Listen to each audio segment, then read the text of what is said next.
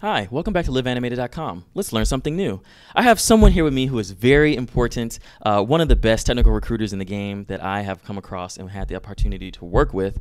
We're talking about Jeff Lonezak. Hey man, welcome to the show. Welcome. It's good to see you. Likewise. Yeah. It's good to have you here. I remember I convinced you to move from Texas. I thought that was a nice trick. That's right. You sure You did. didn't want to move.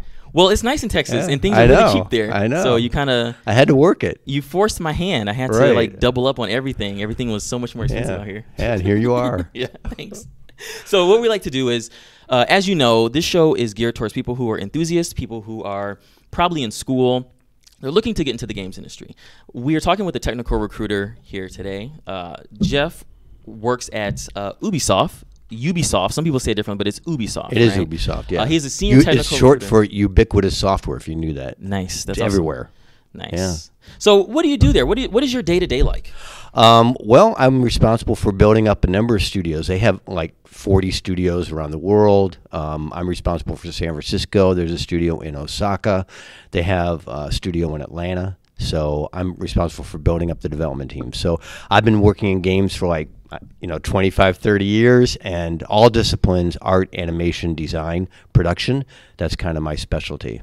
Yeah, you did a good job in building a team over at Red 5. Yeah. Like, as you can see, a lot of people went on to do big things. in the Tremendous studio. success. I mean, we have some designers that are VP of design at Riot now. We've got a lot of people that went to Blizzard. Almost everyone ended up at a great space. It was a great company to breed and find great talent, and we made a great product. It was just by happenstance of the games industry that things didn't work out, but that's the nature of the beast. Yeah, you did an amazing job bringing everybody Thanks. together. When I look back and think about it, I'm just like, man, there was a lot of talent Yeah. in one space. It was not often you come across something like that. Well, don't forget, the games industry is one of the last bastions where it's really and truly a collective environment. You can't make a game by yourself. You need So true. you need collaboration, and you need to be on site right next to people at your side. And all collaborations have to work together. And it's also one of the most complex softwares in the world. I mean, people talk about aerospace and flying missiles through the air, but can you imagine having a technology where you can press a button on a computer and somebody in Shanghai is seeing immediate special effects, Response feedback from someone audio, else. Yeah, from someone else across the world. it's unbelievable. And there's millions doing it concurrently. I mean, I challenge anyone to do that on the software side. So, and because it's also tends to be a fairly lucrative business, if you have 150 developers and they can do a game, like look at what Fortnite's doing. You got 150 people, and yet it's generating, I don't even know, Billions. 30 million Billions. a day. Billions a month. And so they know their value. Yeah. So those people are really highly competitive to find. Yeah. And so you have to know how to woo them, and you have to know how to keep them, and you have to know how to retain them. So it's a challenge. Nice. Yeah. So now let's go back. We're going to go back Okay. to 1974. You may want to go back earlier than that. The 70s I was wouldn't mind amazing going place. back earlier than that. Okay. So we're going to go all the way back. You were a young, budding college student going to Yeah. the University of Michigan Yeah. for philosophy. I was the president of the philosophy club. I saw that. I saw that on your. Thank you very much. So Yeah. it looks like even early then you were all about corralling people, getting people to stand behind your vision, building teams, building out projects. So what I was also president of my class. did you already know? Yeah. Did you already know that you want to go into like a human resource? There was no such field like that. recruiting. No, You didn't. no. There was nothing like that. Nothing So like that. Did you at know you all. wanted to get into games or media? I mean, There back in wasn't the even. 70s, We had some, Atari. I mean, we had some things that looked like games that we could play on TV. Pong came out. Wow, that was really Commodore fun and and stuff cool. like that, I yeah. hate to even talk like this because Yeah. I'm really dating myself, but I really got hooked after I graduated from school Yeah. and met. Like a lot of people do, they fell in love, chased a girl out to California, and I had never been to California in Michigan, and I'm 21 years old, and I'm in Berkeley, and I'm walking around Thanksgiving in a T-shirt, and I couldn't believe it. I could not. Now you can Nice. do that in Michigan because of global warming. Yeah. But back then you It's getting couldn't. hot. Yeah. So I just packed my bags and moved to California, and I was a stockbroker at the time, which was, looking back, a great training ground because they really trained you on how to have client relationships, how to work with, getting people, prospecting people, finding good Wait, so talent. were you building portfolios I was. and building clients, or Yeah, were you both. doing the day-to-day trading and stuff Both. like that too? No. I was responsible for client development. Okay. So, and then a friend of mine, so I was in California doing that. A friend of mine, Silicon Valley was just starting to explode, and a friend of mine was doing recruitment for engineers. And I have a brother that's an engineer, so I kind of grew up in that environment. That was not a foreign environment to me. And I knew how to kind of talk the talk. And then I bought a Sega Genesis, had just come out. So it sounds like you were into games. You were into new media, when the new Sega technology. Genesis came out, I was like, holy crap, this is going to be something awesome. So you bypassed Nintendo, Game Boy, you didn't No, do that it? Genesis was like the first, even before Nintendo. I mean, it kind of like, I can't remember. Maybe I don't know. You're giving me the evil eye. No, I'd like to look at the facts. It was I think it was Atari. Well, if you Okay. go back way far, it's Okay. Intellivision, Commodore, and then you have your Atari 2600, and then they had another one, Atari 7800, something like that. I think. Right. And then they went into Nintendo, Okay, so you're and telling then me it's Nintendo, All right. and then Sega Genesis came out after because it was Sega first. Yeah. The Sega console just came out, and then it was Sega Genesis. That was like their response to Nintendo's. I think I might have bought the Sega Genesis because so I started a technical recruitment firm with my buddy. Oh, okay. And then there was a company called Epyx, EPYX. Yeah. I think that's up in here. And they did a handheld. Well, you were at Search Tech first. Yeah, that was my company, Oh, that was your company. my company, and we started getting these clients. Okay. So we got Epyx that was doing a handheld device, There you go, right there. Yeah. and 1989 to 1991. there's people that still talk to me about that because they wow. were like the first like Game Boy, like Yeah. nothing was like that. Okay. And then those people left when Sega came to Sega America. They set up a studio in Redwood Shores, and people started going to work there. And so they looked to us to find them talent. In fact, there's a guy, I can talk about names, can't I? Because people. You can talk about whatever you want. So there's a guy, Ed Annunziata, who just like celebrated his 30th. I don't know. He sent me an email going, Jeff, you started. There was not even the concept of a producer at the time. Like, Oh, wow. Yeah, we just, and so somebody was telling me, hey, I need somebody who really knows a combination of 2D art and can kind of manage a project. You know, we don't really. I think we're going to call him a producer. And so Ed was like the first guy that started at Sega. And at the same time, Electronic Arts was starting to take off as well. And they were located also in Redwood Shores at the time. And so Sega went through and eventually they brought me on board. And the director of technology at Sega Technical Institute was a guy named Mark Cerny, who is now the lead architect on the PlayStation. He was the lead architect on the PlayStation 3, PlayStation 4. And he and I worked together to start finding engineering talent, and we worked on Sonic Spinball that they developed in the U.S. That's crazy. And, So even back in '89, you were working with these people who just turned into like and then these huge people bigwigs turned into and huge bigwigs, and it kind of took me along for the ride. Right. And we can talk about what how was that your ride first developed. experience in getting into recruiting? I think we kind of jumped ahead a little bit. So Yeah, it was- you mentioned before, like you got a taste of recruitment, and you had the engineer. You know, your family was in engineering, and you were talking about bringing on engineers. But when did you get that first taste of doing recruiting?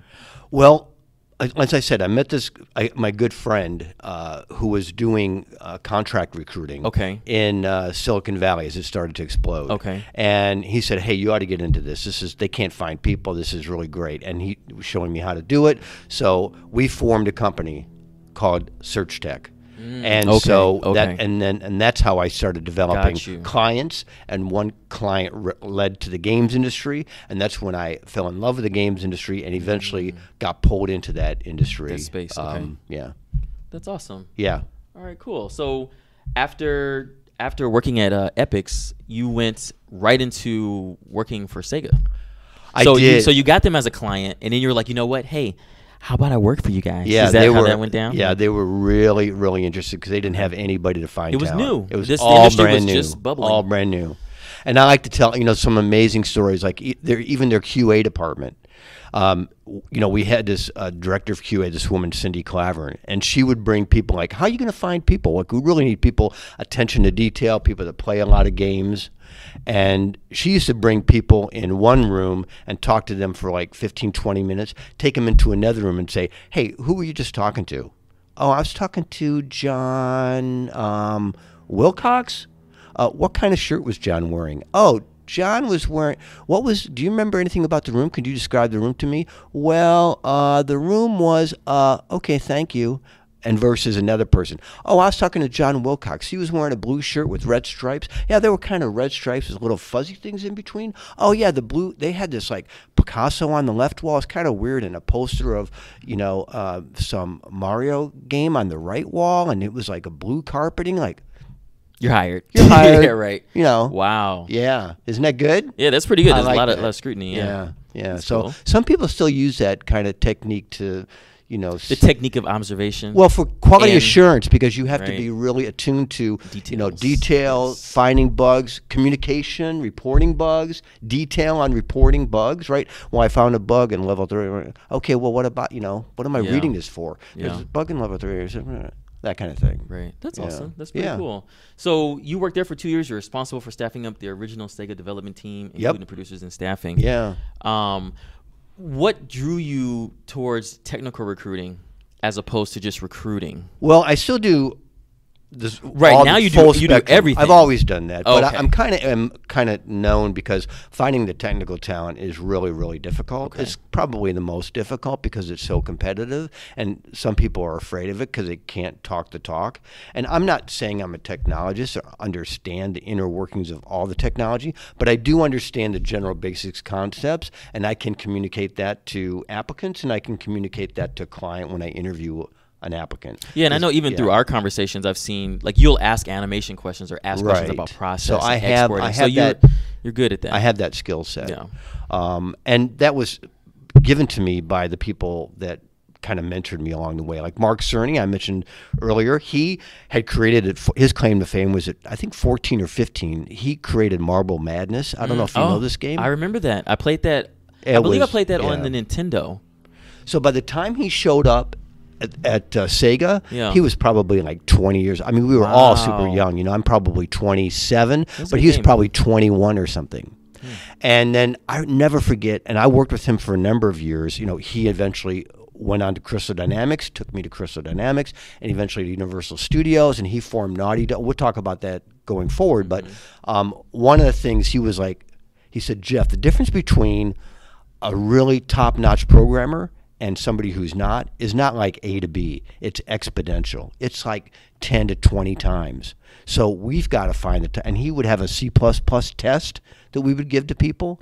Like he was like, we need to find top talent. It makes all the difference in the world. If you think about the games industry as opposed to like any other industry, we're not buying cement and building anything. It's all talent. It's all intellectual property. It's all people that come together. And they put a lot of money into that, right? It's not easy to make a AAA product in today's world. Some of these budgets are like 150, 200, 300 million. And that's a big bet for people to place. So, and you're betting it on the talent that you have.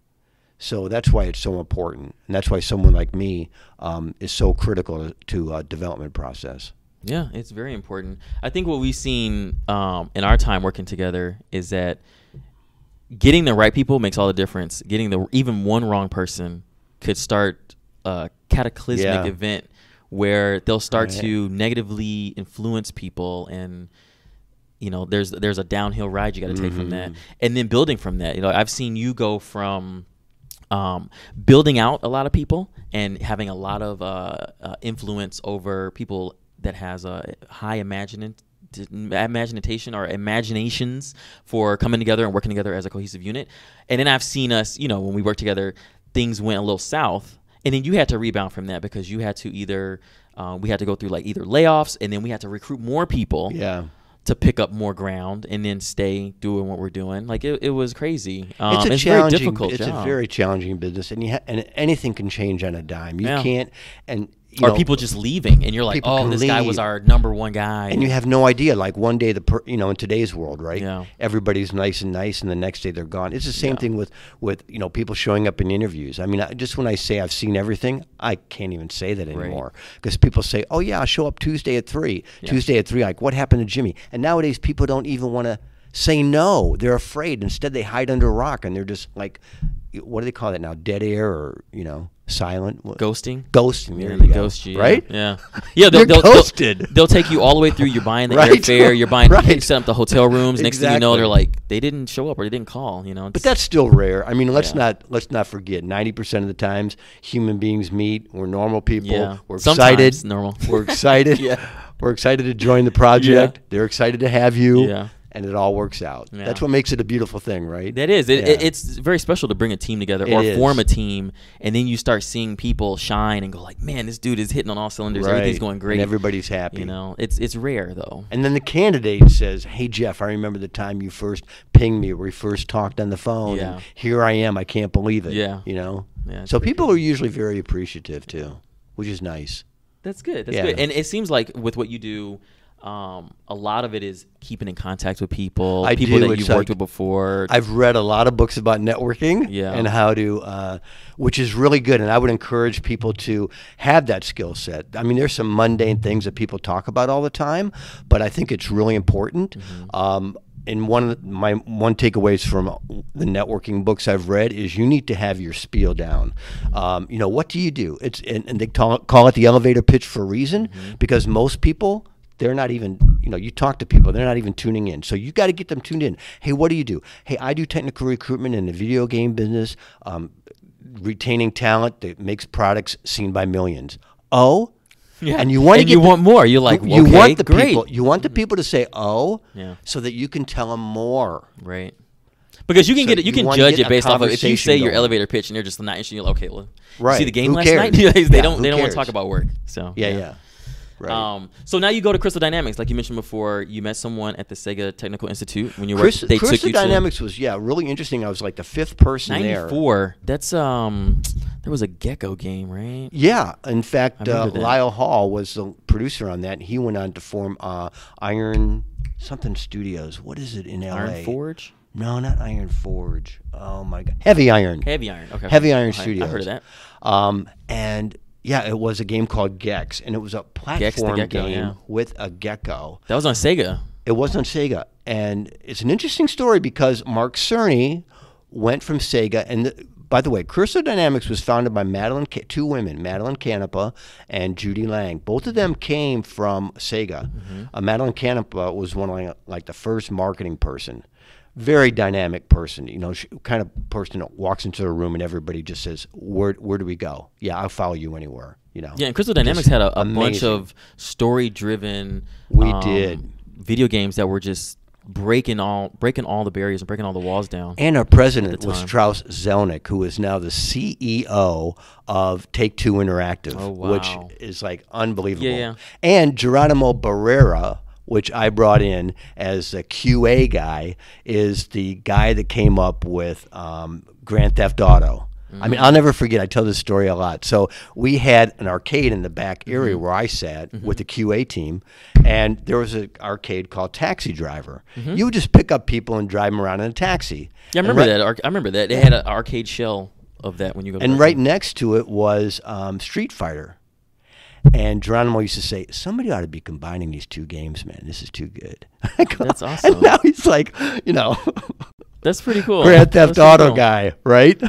That's awesome. Yeah, and he was like 20 years old. Now he's like, I don't know, 50-year-old guy with a long beard. And, he's like the guy that did Total gamer. Grand Theft Auto, But there's a lot of people like that. That's cool.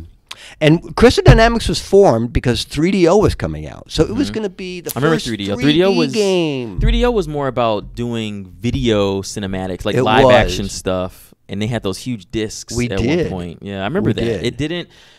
I think they were taking a bet on media. It and the didn't take mediums, off the it way didn't take everybody off. expected it Exactly, to. exactly. It didn't do But well. Crystal placed his bet on 3DO. Yeah. And, the name Crystal Dynamics, Madeline was like, whiteboarding. And whiteboarding is like, hey, I keep telling people when I give ideas to people, whiteboarding is all about, you're not supposed to say, that's a dumb idea, Jim. You're supposed to just throw the ideas on the wall. Put anything up there. Right, anything. And then later on, you might discuss it. But at the time of the moment, you don't go, Edward, where'd you get that? That's dumb. Yeah. None It's of brainstorming. That. That's brainstorming. Thank you. So they were brainstorming. She wanted something, 2 words. One word would be something beautiful and precious, and the other would be some kind of verb that would action. And so Crystal Dynamics, there you go. And awesome. also CD. That's awesome. Right. Yeah. Yeah. And everything's on a CD. Yeah. That's pretty cool. Yeah. I didn't know that that's how they came up with that. So we made Gex, and that was a time where people were sleeping like. There were more than one game though. There was more than one game. Yeah. There was another one called Sun, something about this solar something. I can't remember. Oh, and Steve White was our lead engineer who went on to what's that studio that did up in Seattle? I can't remember, but that's fine. yeah. And so, Crystal made Gex and a lot of these other 3D games, and Mark Cerny then got called by Universal Studios because the movie business didn't want to miss out on the games business. Yeah, there was a huge time where there was a lot of movie products, tie-ins with games, and a lot of people made a lot of money. They had never done that before. Yeah. So they brought Mark Cerny down to Universal Studios, and he said, Jeff, I need you down here because we want to start a couple companies, and we're going to start a couple companies. And he hired Jason Rubin and Andy Gavin, who once again were like 20-year-olds that just did this game called Way of the Warrior. And Andy was a technologist, and he had done something unique that you can get motion and movement with his characters in Way of the Warrior if you look at this game. And Mark had just come from making Gex, this platform, and they wanted to do a platform game. So he brought me down, and with Jason and Andy, we started Naughty Dog. And at the same time, concurrently, he started Insomniac with Ted Price and British guy, Andy, I can't remember his name. But anyway, and they were working on another game that they had in mind. And I remember we went to Universal Studios. Was so fun because you got to drive around in those carts and act like a movie star. And so you were on the film set, right? I was right there. It was so cool, and like they had Alfred Hitchcock's little hut or something where Steven Spielberg was, and his Amblin Entertainment was right next door to us. And Naughty Dog had, I just saw Jason Rubin. He had a dog named Morgan that he brought on every day, hence the name Naughty Dog. This Morgan was just a beautiful dog. Yeah, they do the whole kennel. Whole thing. It's all dog related. The whole there, thing. Yeah, they did a great job. And we were in the commissary there eating, and Mark was talking about the game, and he goes, "Hey, we're thinking about a Bandicoot. Do you know about it?" I go, "Mark, I don't know. What is it? What is a Bandicoot?" Yes. Yeah, the Crash Bandicoot series was a big deal. That came out. I mean, they even redid it. It was launched. Recently. It was what did they call it? Branded when it came out with the platform with PlayStation 1. It was just a launch title. Yeah, it was a launch title that came out for the PlayStation 1. It was like their mascot. How Sega, like Sonic the Hedgehog was Sega's mascot. They just recently released like 3 Crash Bandicoot games, and my kids are all like, "Oh, Dad, Crash Bandicoot!"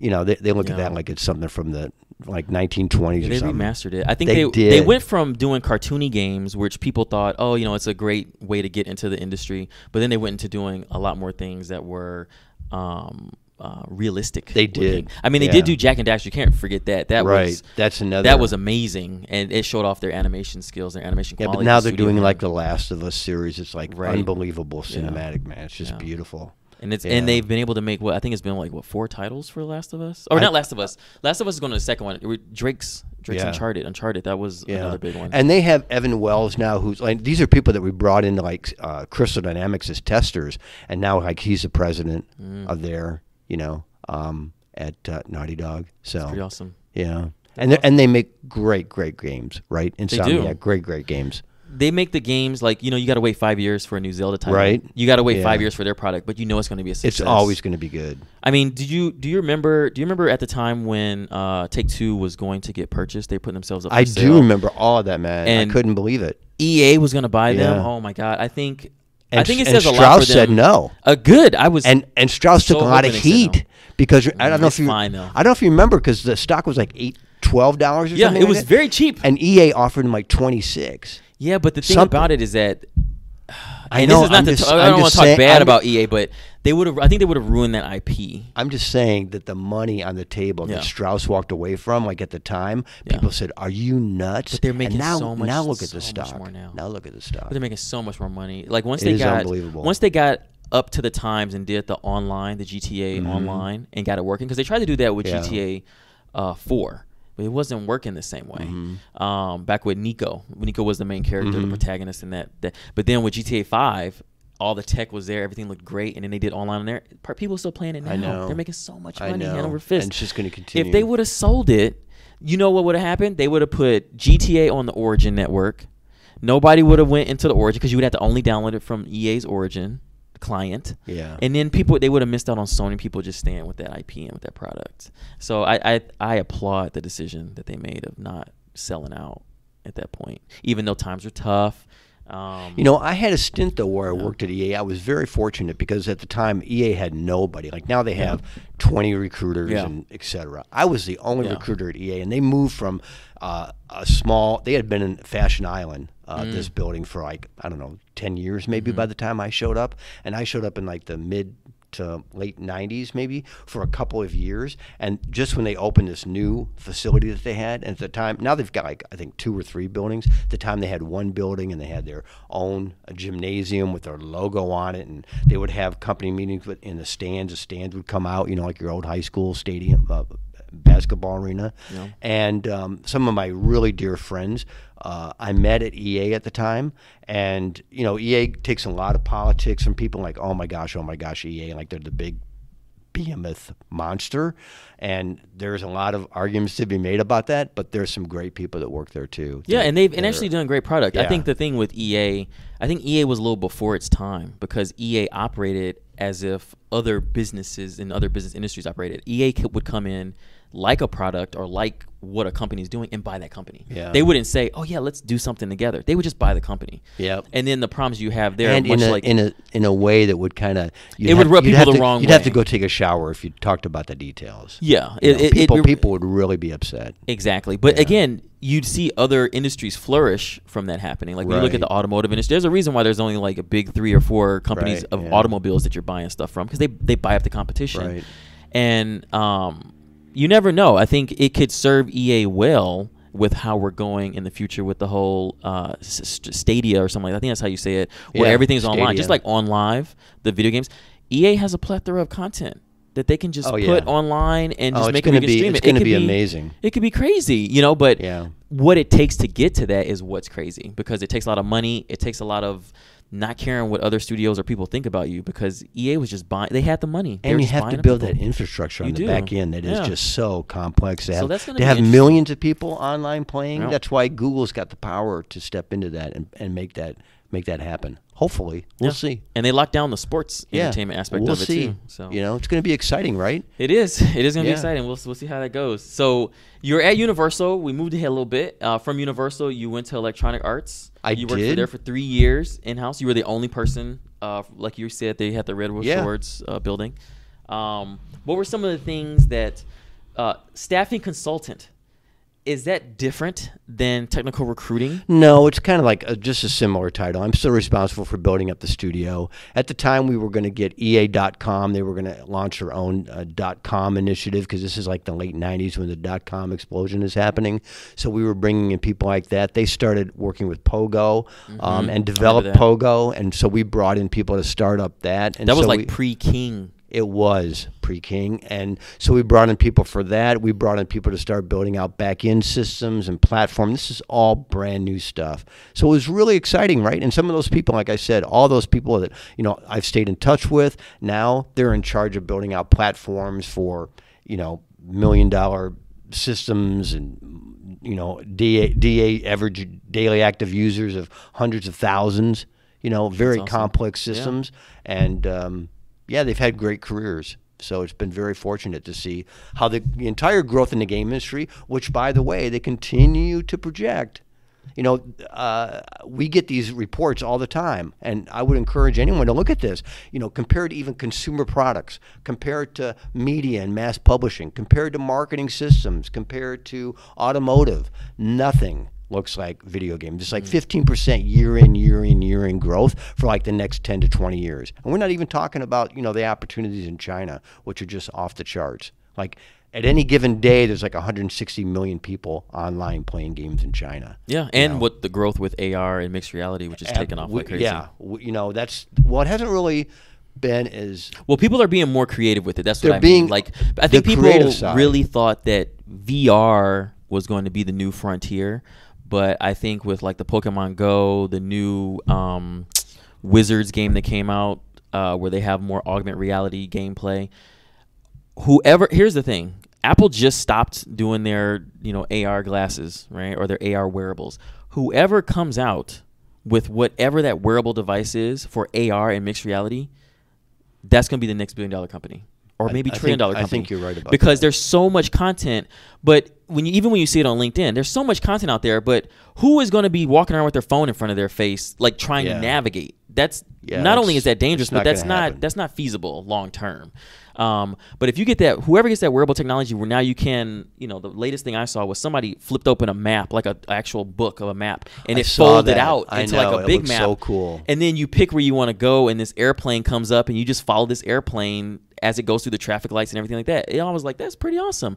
Now, if you have your read glasses, your newspaper too. It's like this little thin plastic thing. It'll be like Hogwarts. Yeah. It will be like Right. this weird Tony Stark mishmash of Hogwarts technology that people want. But once you get that wearable device, I think that's going to change the game. Did I just say read a newspaper? Because nobody reads newspapers. Well, people do. Well, they read it digitally now. That's the thing. They read. I do, but they get their. Well, I think there's something special about reading the newspaper, but. No, I gave up. As soon as I got my Kindle and I opened the LA Times on my Kindle, I said, what am I doing with this old paper? The smell, there's nothing advantageous Well, there's about certain, a newspaper. I would think there's still certain things, because everybody's not on board with technology. So there are still things you're going to see from the local mom and pop shop who hasn't had the opportunity. They don't have a website. They don't have all this stuff going on. And they may have exactly what you're looking for, and you're only going to get that through that media. Yeah. Not that... they do need to like advance. having 3 channels in Omaha, Nebraska, maybe. I'm sure they got stuff in Omaha, Nebraska. I'm being facetious, but that kind of thing. So I see that I mentioned Origin. You've worked on the Origin system for the EA. It looks like I helped them staff up, but they were in Austin. Don't forget. Okay. And so I forget that guy's name. Richard somebody. He flew into space, man. Richard is it Garrison or Garrett? It starts with a G. Yeah. He has a castle out there. Yeah, he's really a with an observatory, I think, at the top. Yeah. He's very much and he paid like $20 million to fly into space or something. Yeah. Okay. So once again, that was like at the time, like nobody had online systems like that. So that was exciting too. And we worked on some great products. Like I got to staff up on Madden, and they started a studio in Florida and work with them. At the time, and now Madden is like a perennial $300-400 million event. Like they've got it down, man. And it's just amazing the improvements that they made in these games. It's like what, like the people who just sign up to Madden. I don't know what it's called now, Madden 19. I'm sure it's Madden 19 or Madden. I mean, I haven't played Madden in a while, but it's like nothing compared to what we had back then. Same with the NBA basketballs or now hockey, and they got FIFA is like the number one game in the world. I think. Super realistic, yeah, right? It is. It has more diversity because football is only here. Soccer is worldwide, right? So that's the thing. So that's pretty cool, man. Need for Speed was a great game too. Need for Speed was a great game. That was a great franchise. Yeah. I remember playing Rivals. That was awesome. Yeah. That's where you could play as like either a police officer or just like a rival renegade type person, and you actually were playing the chase mechanic of like, am I going to chase? But you're chasing down real people, which is pretty cool. So I remember getting that when I got the PlayStation 4 because I was streaming myself playing that. And I had people, when I was doing the streaming for Firefall and stuff like that, I had people watching me that were from like Russia because PlayStation 4 didn't come out yet there. And so they were like, oh, this is one of the games we're looking for. And I was like, oh, hello, my Russian brothers. It was pretty funny. So Director of Worldwide Staffing, you went to Reef Internet. So I did. Did you got out of the games industry? I or did. What happened I was there? pulled into, so, Did EA burn you out? No, but there was a person at EA, and this was, I don't know if people can remember, but there were Cisco Systems at the time was like the most unbelievable stock in the history of stocks. Like, they're doing routers, and they're just selling 1 billion of them a day. So were you looking, since your love of technology is there, were you looking at technology and going like, I think internet is going to be the next big thing. I got to get out of the games industry. Did you ever think that internet and games would just coincide and you'd be like, oh, I know. That did happen, didn't it? And it's going to continue to even get better and better. So the difference is, what I want to focus on is coming from the games industry. You were in the games industry, what was that year? That was 97, 2000 that you went from there to the Reef. You saw how laid back it was. You saw how chill it was at work.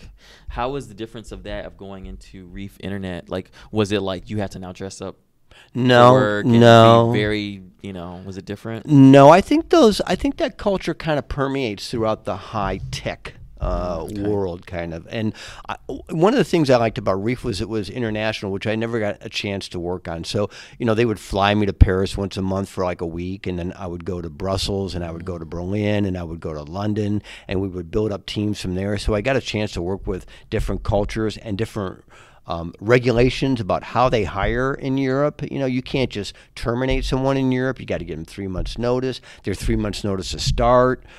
There's all these different variants. That about sounds labor very laws. similar, not the same, but very similar to California. It's even though they have the at will, Yeah. it seems like it's very difficult to let someone go. What's really problematic in Europe, and even to hire someone takes a long time because they have to give 3 months notice. You just can't say 2 weeks and I'll be out of here. So we're talking to Edward about maybe joining a company in Paris or something. And here we are in July, so you might be able to start in October, Right. kind of thing. Interesting. That's very interesting. Yeah, That's So cool. I guess really that makes like it where that. people don't burn bridges or Yeah. mess up product if they go that route. That's interesting. That's cool. So Reef Entertainment, you're there for 2 years. You went on to go to Global Search Tech I went back into my own kind as of a CEO, consulting. so you did your own thing. Yeah, my okay. own thing, and kept in touch with my Now, clients. was this you solo, or was this you with a handful of me people? Or solo. group of, okay. Me solo. Yeah, I would go to different clients. For 4 and just, years. Yeah, I decided to get out. I moved out of the Bay Area, moved up to Southern Oregon, and I had my family. I had 3 boys I was raising, and took them out of that environment of Northern California, which I had been living there for like 15, 20 years, which I loved, except for the housing issues got to be challenging for us, and we went up to Southern Oregon and Ashland, beautiful city. We were able to get a nice home, etc. And I started coming down to the Bay Area, commuting with my clients once in a while, and then I got sucked into Red 5 Studios. Not sucked in, but these were some World of you were there Warcraft. For 10 years, man. 10 years, yeah. Director of Talent Acquisition. You were there for a long time. I was. There was always challenges. And it always looked like something great was going to happen. And, and door number 3 was going to open at any given moment. There was never a time where it's like, what are we doing here? I think one of the greatest things that happened was building relationships and coming in contact with people that you wouldn't have met outside of 100%, man. Because creating the product is one thing there. But I think I don't want to say downfall, but I think the thing that was the challenge mostly was that you got so many people who are professional, so many people in different disciplines that could make product, and we've proven that we could make and create. And I think it was we were a little bit before our time, and there was so much gray area where we were like the people in charge, the people that really have the hammer to place down to make decisions. I think there was a little bit of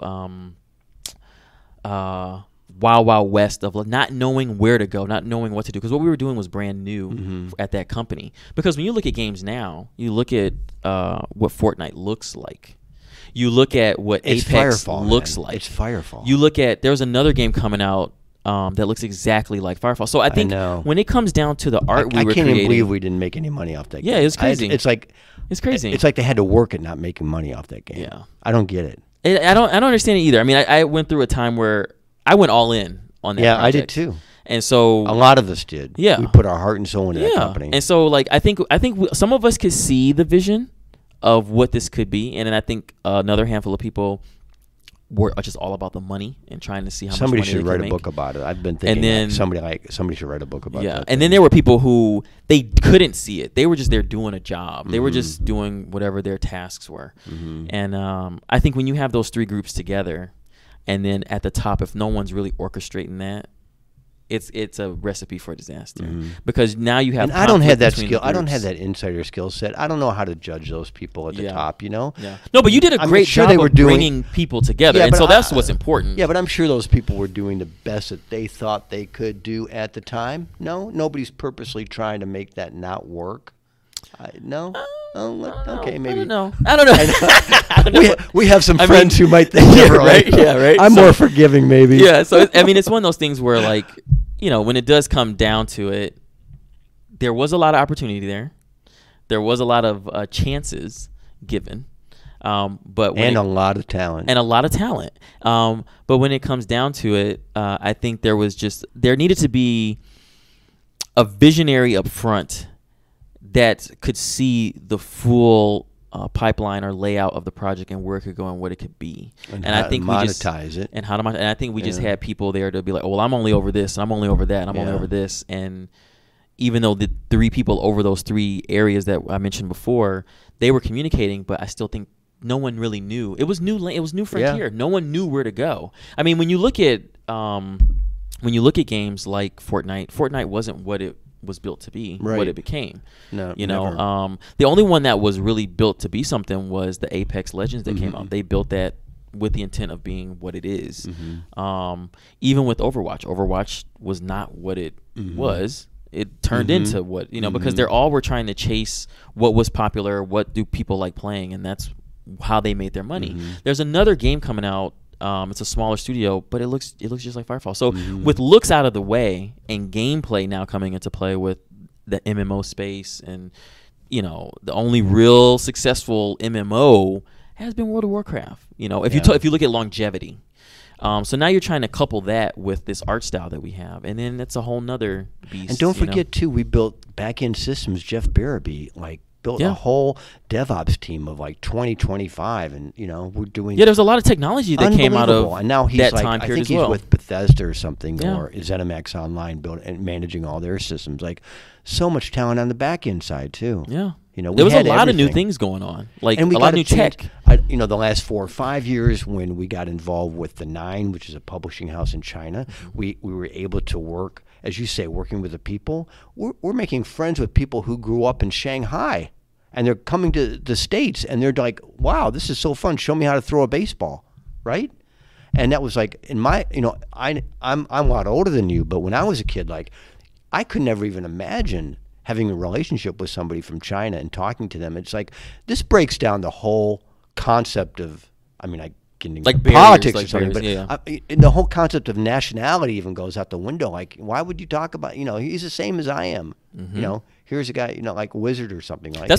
That's what you come to learn. Yeah. When you talk about social media and then news and, mainstream media, the picture's always painted differently, right? Where everything's negative and bad, and don't talk to people, don't do this. But when they're the same as us, when you do get out there and you meet people throughout this industry, which is so amazing, they're people. Yeah, they're just people. Yeah. So there is the only difference same is hopes cultural and dreams differences. you and I have. Exactly. Yeah. So it's pretty crazy, man.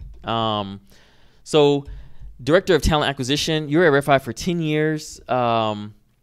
You built a lot of people. I think it says something here you founded some of the key developers from World of Warcraft. Yeah, I think it was Mark Kern. Mark Kern was our CEO. Bill Petrus is one of the founders, and he was the art director. Who was the art director on World of Warcraft? Who is the art director on Overwatch? Yeah. He carried that style with him throughout his such products. a talent.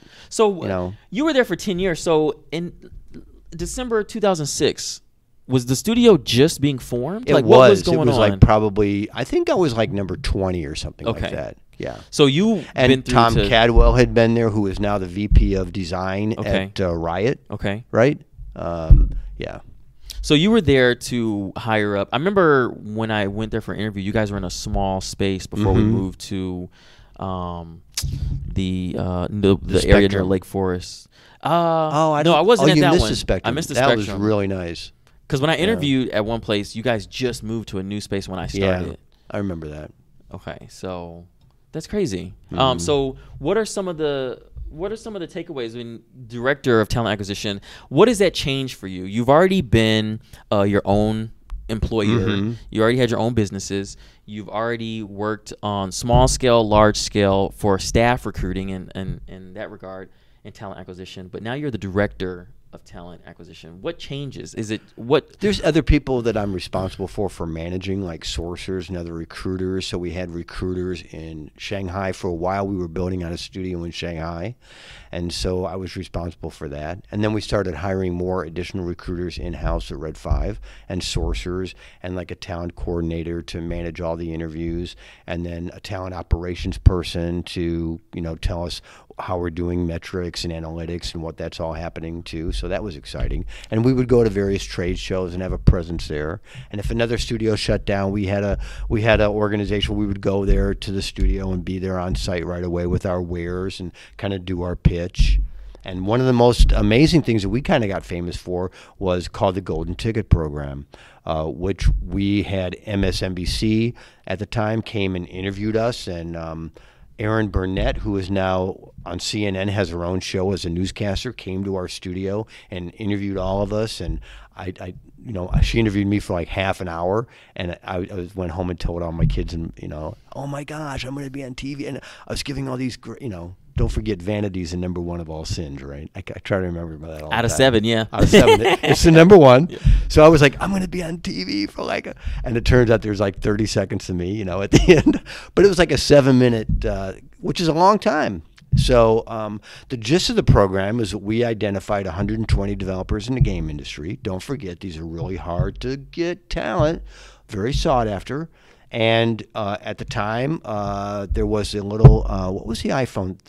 It was for just music. What was that called? The Nano. I think it was the Nano? No. Oh my gosh, I can't even think about it, man.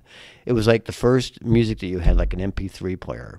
Only it was an Apple product. Anyway. Talking about the iPod? Maybe. Talking about just the iPod, right? The one that was like a brick, right? Okay. Yeah. Anyway, we sent those out to everybody, right? And with the 120 in this like really like kabuki kind of case thing. It was really, we paid somebody like $40,000 to develop it in San Francisco and everything. It looked really cool. Like, how do you open this? How do you open that? Like, only a gamer would be into that. And then inside was the iPod and a direct message from our CEO, Mark Kern. And it was very specific, like, hey, Edward Bowman, this is Mark Kern at CEO. We finally able to talk.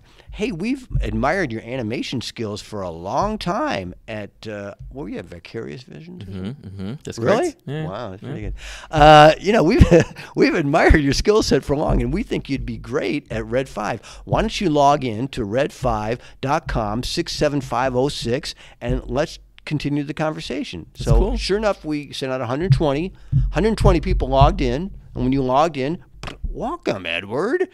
Here's your job at Red 5. Here's what your day-to-day would look like. If you're interested, contact, Jeff or whatever, We ended up hiring like 4 people, which is, out of 120, it's about a 4% return. Maybe, now, did people, like what was that? Did people think it wasn't real or something? Because that's kind of unheard of to get, not poached, but to get approached in that way. A very unique way. So what happened for it to be, you hired 4 out of 120? They were like the people that we hired were like blown away by it. Like, wow, how unique, how creative, how special, and how, you thought about me. And right? Those are the people that you were like, hey, let's bring these people on. And we were lucky. We hired like Eric Lasso, who was our AI programmer for years. He's now at Google, very successful, heading up their AI programs. I still talk with him all the time. We play chess all the time online. He's my chess buddy, brilliant chess player. But having an AI programmer is not an easy thing to get, as you well know. And we hired our design director, Scott Youngblood. Came from that, and he had worked on a game called Tribes, which was a similar type of game that we were talking about at the time. Yeah. So we got to be very successful by that. We had an article in the Wall Street Journal about us, and from my perspective, like I said, it was a great recruitment tool because it identified us as, wow, these guys are special. They care about talent. They're creative, and they'll go up. They'll put their money where their mouth is behind going out and finding top talent. And that's golden press, man. How do you get that kind of branding that came out and that's of that? exactly what you did. Yeah. Like I do applaud you. You found a lot of people. It was really good. Who were very passionate about their discipline, and it's rare to have a team built like that these days. So I do applaud that. That was pretty awesome. So if we go back now, we're looking at you're at Ubisoft. So 3 years.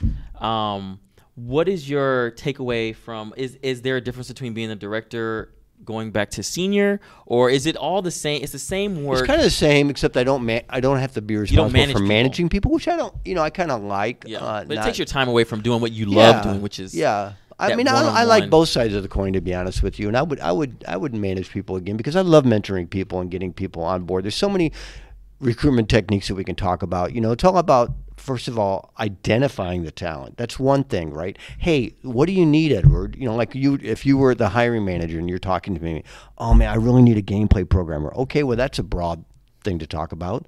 Can you give me more specifics? Yeah, I'd really like them to do, tell me more. Where would you like to see them from? And then you got to go, from me, like we go into like, your little man cave here, right? You got to go online and get into your little zone and go, where am I going to find these people? And then you start building out lists. It's called sourcers. Nowadays, that's very compartmentalized. We have people that just do that. Mm-hmm. Can you imagine? That they go out and try to find people, because not everybody wants to be found. Right, that's true. Right, the people that are on LinkedIn, everybody says everybody's on LinkedIn. No, everybody's not on LinkedIn. There's still a huge group of people that There's are a not. huge group that has no interest on being LinkedIn. Yeah. They get reached, and people are poking them all the time, and they don't want to be poked, right? And you have to respect that, right?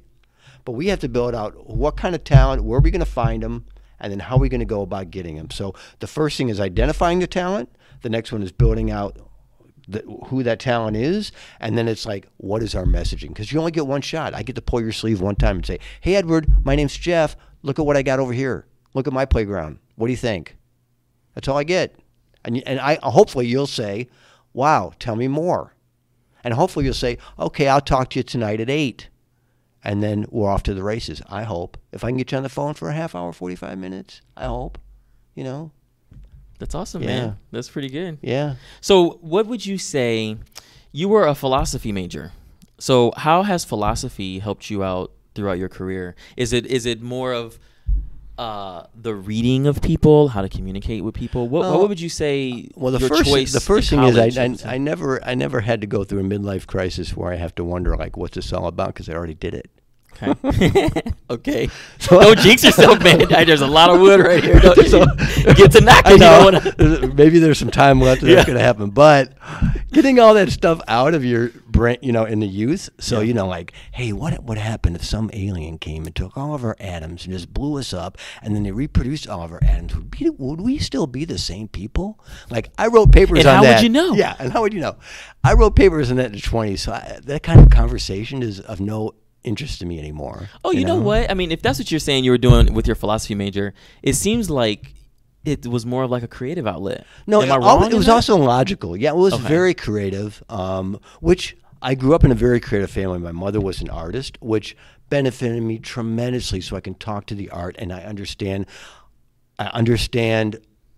I don't want to say what type of art. Let's just say, what type of art was it that she was a painter on? She was a sculptress. Okay. And had a love for it and taught me the love for it and the respect for it. Like I still get chills. Like I walked into the Chicago Art Museum, and they're well known because they've got that Whistler's Mother. No, they've got the one about what's it called? American Gothic, with the guy with the pitchfork, the farmers in front of the house. You know what I'm talking about? Well, him and his wife standing. Him and his wife standing with a pitchfork. Yeah. And by the way, the painting's like 12 inches by 18 inches. It's tiny, right? And that's not my thing. Like, that doesn't like give me goosebumps. But I'm walking around here, and all of a sudden they have a room that's like 30 feet by 30 feet, and they got this Jackson Pollock on the wall that's like 20 yards by 10 yards on one wall. And man, like, people can say what they want about Jackson Pollock, but, and I don't know if you saw the movie about him, but I walked in that room and I had goosebumps for like 15 minutes looking at this thing. Because the sheer amount of skill and time I don't know how a create. human did that. I don't. Yeah. It's like mesmerizing, man. It's those aliens you're talking about. I don't know, and I still get that way about like Van Gogh, or like we were talking earlier about Picasso and what an asshole as a person he was. Yeah. Right. Well, it's appreciating the arts. Oh my God, you look at some Picassos and you just like drop your jaw. And I'm that way about video game, like Bill Petrus. Yeah. We had talked about him as an art director. We were going over portfolios, and he was looking at, somebody had created a creature of like a walrus with these tusks, and I go, "Oh my God, Bill, that's beautiful." He goes, "No, I can't do it." I go, "What do you mean? It's like gorgeous." He goes, "Look at those tusks, man. There's no stain on them. They're just so clean." And I go, "Oh, that's what he's looking at." I didn't even see it. How weathered. Like, you look at something like, I send you an animation reel and I go, "Hey, Edward, I think this animation reel looks really cool." And you go, "I don't think so," because, and it depends what we're looking for. Right, It's but I learned from that, right? When you tell me, oh, I need somebody who can do this. Yeah, you did. You know? You did learn from so that. I like to be, and I learned that from my mother, I think, being a good listener. And then when somebody does send in something like that, they're putting their artistic thing on the line. They don't want to, first of all, they don't want to hear nothing back. They don't want to be ghosted. But they want to know, like, hey, how can I improve? And they don't want to hear how can I improve, like, hey, Edward, you know, this is really not good. You know, they want it in a positive way. I remember I think a lot of that goes for your appreciation too. Yeah, of, I think of so. What you do, because I've worked at places where I would get sent animation reels, and I'm like, this isn't gonna cut it. I don't think this guy or girl is into what we're looking for. But then when I send that back, I get 10 more of the same thing, and I'm like, oh man, I don't think this person. They're just doing a job at that point. Yeah. They don't care. They're just like, here's 10 more yeah, people. there's a lot of recruiters, and that's the other thing we could talk about. But the word recruitment to me is like somebody who worked at an agency where they're responsible. They got to make their own. I told people I made my own living. You know, somebody at like an HR in a big, huge behemoth like a Blizzard, and they get what 50 resumes an hour. And they're just looking through resume. This goes to programming. This goes to design. And then they say, "I'm a recruiter at Blizzard." Come on, and I can smell that. Like, and most people can't. The right? work hasn't been put in to appreciate what that. They're not skill reaching is. out to anybody. Right. Right. They're not recruiting anybody. They're paper shufflers. So that happens too. Yeah. But we digress. Yeah. Yeah. So what are some of the things that you would say to a person in college? Because I've talked to many people in this industry and where they gotten their start. A lot of people, such like yourself with philosophy, I think that complements what you do. But I don't think philosophy and where you are now, like it's not a one-to-one.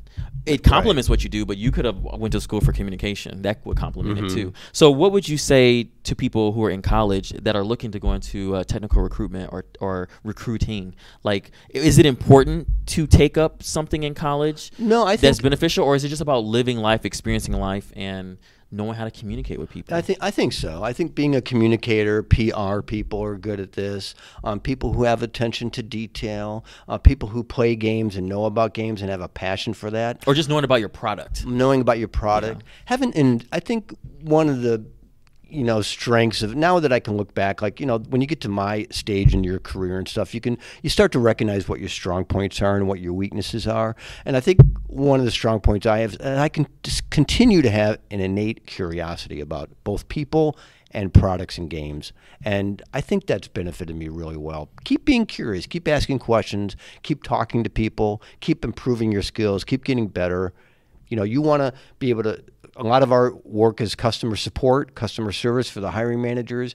These people are responsible for, multi-million-dollar projects, for getting things done. They're looking to you to find them the top talent.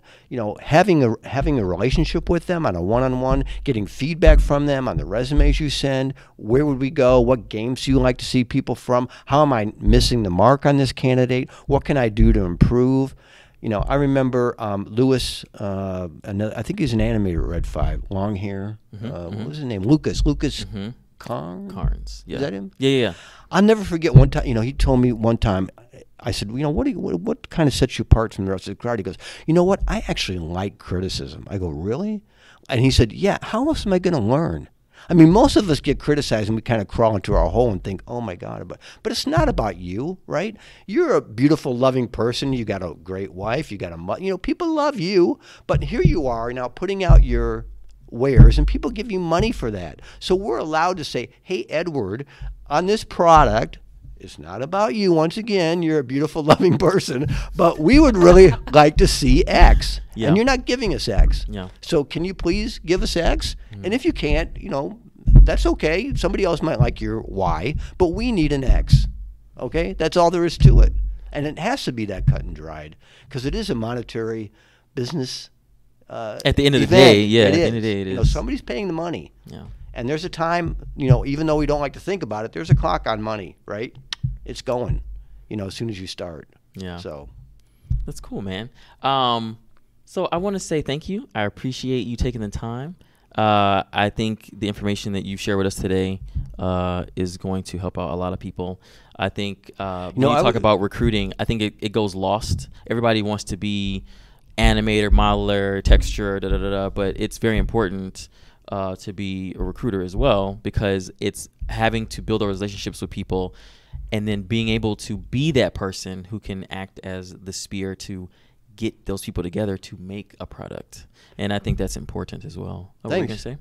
I was just going to say that, it's kind of interesting that we're doing this because in my next, and I've thought about this often because now there's so many colleges and universities that have programs for game development. And yet when I talk to their career centers, career services, they're not aware of the opportunities or how to educate these people for creating resumes, how to do a portfolio, where to go to get the right kind of engineering skill sets that I need to be a programmer, and the different programming opportunities, the different type of design. We talk about game design. There's 7 different disciplines that you could follow and row that you need to know, you should know about. Yeah. So you can make a wise decision. You can make a wise, same with art, right? We have concept artists, and even within the world of concept artists, I need a concept artist that's photorealistic. I need a concept artist that's like humans. I need a concept artist. Remember we had a person just did landscapes and trees. Remember? That was his job, doing trees, right? And I don't think people are aware of this. So my next career, I want to do this. I'm going to go to various schools and put on seminars how to get involved in the game industry. And that's awesome. Show me your portfolio, because I learned so much.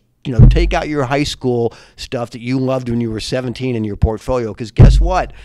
Nobody wants to look at it anymore. I mean, I'm sure you like your Albert Einstein from 17. It looks pretty cool, but not anymore, right? Show me that you've got a passion for games. Everybody's got the thing is now, everybody's got their narrative down. Hey, tell me about, Edward, how'd you get involved in games? Boom, everybody's got that down. Right? But now we drill down to the next level. Hey, Edward, what were the circumstances that led you to go to the University of Texas and get a degree in animation? Oh, not just, hey, why'd you go to the University of Texas? Well, it was a good school. No, what were the circumstances? Oh, well, my mom, I actually had to work in a grocery store to pay. You paid for your own? Yeah. And while I was there, I got involved with these guys, and we started making our own game. You did? You made your own game? Yeah, it was really cool. We did it. Those are the people we want, right? Self-motivated, passionate about the industry. Because who's going to say, I'm not passionate about games. I've always been a gamer. I want to get involved in games. Well, what's the next question? Really? Tell me more. What have you done? What have you done in the last year in your profession that you spent money out of your own pocket to improve your skill set? I asked myself that question. Well, I bought a book on recruitment. Okay, I did that. Well, But did you read it? That's the next thing, right? Did you stop at page 50? So it's but I see what you're saying. I think that is very important.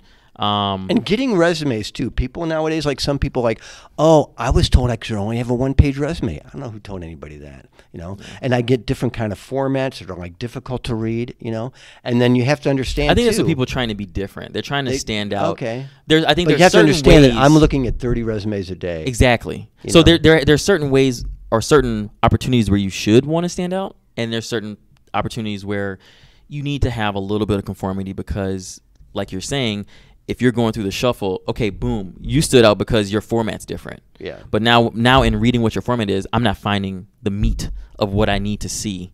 So good job on being creative on your format being different, but you missed out on the content. I need to know who you are, what your strong points are. Exactly. So I think that's where that's coming from. Cover letters, sometimes I get cover letters there's no way I'm going to read 2 pages of anybody. People don't read anymore. Don't forget that. People read 4 or 5 sentences, and then they want to see a picture. I think it would be how captivating it is. A lot of people are asking for CVs, but I think they're doing that to see how much education you have on the company and how much you know about what you're trying to get into, so they can see, okay, well, you know what we do, come aboard. Like what you were saying earlier in your stories about, you take someone off into that room for 15 minutes and you're like, what color were the walls? What color was his shirt he had on? How many times was he blinking at you before he started talking? All those things matter. So I think that it's a similar observation. The other thing is you have to treat looking for a job as a job. That's true. Nobody's going to come to you. I mean, you might be lucky, and somebody might come to you. A lot of us get the next jobs from friends. I think that's over time. Because like you said, you build relationships with people. You're doing what you love doing, and then out of nowhere, out of the blue, you'll get hit with an opportunity, and you go, should I take that opportunity or not? This, as you well know, this industry can be it's very wonderful and challenging and loaded with creative people. And when you hit a success, it's amazing because you worked on a product that's being seen and enjoyed by millions. That's incredible, right? You go home and your kids are playing the game that you helped make. Wow. But on the other side of the coin, if you don't hit it, it's lights out tomorrow, like Friday. And so now it's like, oh, what do I do now? And that can happen to any of us. And people forget that. I tell people this is not the post office. Yeah. There's no guarantee. There's no what do you call it, pension plan? It's the same thing Right. with success too. Like I've seen a lot of people be successful, and next thing you know, they're like, I don't want to do this anymore, and they Yeah. forget this is what made you. This is what gives you the lifestyle you want to lead. And if you just can go maintain it away. and nurture it, Yeah. you could be fine. But a lot of times they'll become complacent with that and go, I'm not happy anymore. What? Yeah. And then now they're going back on that railway of what you just described of like lights out tomorrow, because they made a choice. They weren't happy with something, which is, you're able to make that choice. And those not people happy. don't know how to go about searching for a job. I want to help those people, And I really can't do that in my current position, but I'm telling you, in my next career, I want to figure out how to do that. And I really we do internship programs, and we go to USC, and we go to these various colleges, and some of these, they're so appreciative to get even an internship. Because there's a lot of people that really want to get in the industry. And I think the more people that you can get in the industry or get over that hump they may be experiencing, that's that new creative blood. That's that new inspiration. Absolutely. That's going And to they're elevate us your further. users today. Yeah. Right? Yep. The other thing that's really They're streamers. The other thing that's changing the industry now too is DI, diversity and inclusion, which is becoming such a formidable challenge too, because I don't know what the numbers are, but Gamma Sutra does an annual, it's something like 40% of all game developers are white males between the ages of 25 and what? Yeah, and it's starting to change. And we go to like Grace Hopper Conference, Women Technology. We find people there, but to find a senior gameplay programmer that's been a gameplay programmer for like a woman for like, it might be like a 5 or 10%er, in other areas of disciplines it's higher, which is good. Yeah, diversity is huge. It's totally I remember great. when I got into the industry, I was like the only African-American person, black person at the studio many times over. Yeah. But I don't go into it looking at that. I go into it looking at what kind of team is here. What is the team creating? How passionate are the people? That race and discrimination and stuff like that really doesn't ever come up until someone makes it come up or Right. someone is pushing. That's their agenda to try to make drama happen or something like that. But other than that, I think it's all based I've never off really of experienced that. Have you? what? Like racism, outright racism? In the Of game course, industry? yes. I've experienced racism, ageism. I experienced ageism. I've had somebody ask me like, dude, how old are you? Like, Yeah. I said, you can't legally ask that question. Yeah. Age is a protected class. Yeah. No, I agree. It's like asking me, are you a black guy? Are you Christian? Yeah, Are you a it's Democrat? bad. It happens. But Yeah. a lot of things, people don't talk about it. It's almost like politics and religion. Like there's certain things people don't talk about. That doesn't mean those things don't happen. Right. It's just that who's reporting those things, and the person that they're happening to, they may not feel reporting is the best thing to do, because you don't want to get blacklisted right. in this They're industry. in their job Once you get and- blacklisted, you're done. I don't care if you start your own company or do whatever. Good luck, because no one's going to want to work with you. Someone that you've rubbed the wrong way is going to still remember. They're still going to end up getting reached out to. And they're going to tell that story from 10 years ago or whatever that happened. And you're going to be like, wow, this was a great opportunity. I just got passed over. Like, Yeah, what I would happened, never you burn know? bridges. Try not do that. Yeah. But getting back to like if I was a college student now and I'm in college, I'm at Full Sail or I'm at Digipen or I'm at one of the numerous like USC programs or colleges, Brown University, any college, I would start thinking about what your resume is going to look like, and then once you graduate and you start to look for a game, I would do a spreadsheet on, these are the companies that I have. Make sure you have a LinkedIn profile that looks good, that tells me a little bit about yourself. That's huge. I don't think people know how huge LinkedIn approachable really is. Picture too. And once again, tell me a little bit. Not just I just graduated with a degree in computer science from University of Texas. Okay, well, what? So, Look at it from this perspective. So that's good. You're talking about like people wanting to get in the games industry, but what about that person that wants to get into the recruitment field of the games industry? What are some of the things they should focus on to get to where you are? There's a lot of jobs for sourcers.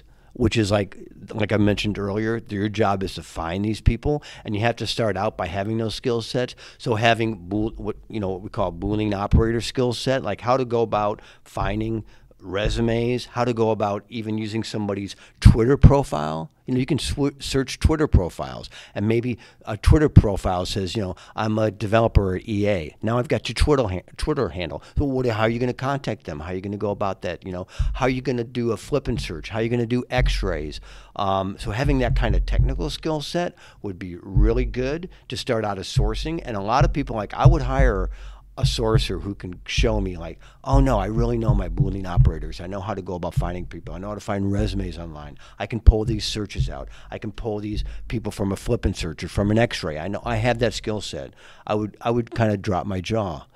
The other thing that I find amazing, and from the old school that I come from, in the days where people would reach out with a phone call. My phone number is on my LinkedIn site. I've had one person that's ever called me and say, hey, Jeff, my name's Jim, and I really have an interest in getting involved in, and I got to go, Jim, you did the right thing, first of all, by calling me. I don't know who, but I'd like to see your resume. That was my reaction. People think, oh, I don't want to bother him. I don't want to send him an email. I don't want to follow up. No, you have to be persistent. Maybe there's proactive. Maybe there's a bunch of people that go, I'm sick of this guy emailing me. Get rid of him. Yeah. But I think most people would say, wow, this person is really very persistent. Yeah, I tell people, try to be politely obnoxious, right? Where you're kind of like a bluebird. Is that what bluebirds are? They come up to you on a picnic table and they almost come right up to you and start biting your peanut butter and jelly sandwich. What are you doing? They don't care, right? Yeah. And sometimes they get a bite of your peanut butter sandwich, right? And also keep track of, like I said, treat it like a job, express sheet. On June 7th, I said Edward Bowman at, NCSoft, whatever, Nexon. I sent him a resume. I sent him resume A, because why do you have one resume? Well, Edward's looking for something. You got to tweak it to make it look like Edward, I sent him a follow-up email and haven't heard back, He emailed me back 7:10, say he's interested in phone screen. 7:10, I had a phone screen with Edward, Keep track of all that stuff. It's going to pay off. That's awesome. Well, again, I appreciate it. I think this was awesome. I think it's great you're doing this. Thank you very much. It's seen by a lot of people. Thank you, man. Always good to see you. Thank you very much. Thanks, Edward. This was awesome. Thank you very much. Hope you guys learned something new. We'll be back with another show soon. Thank you very much.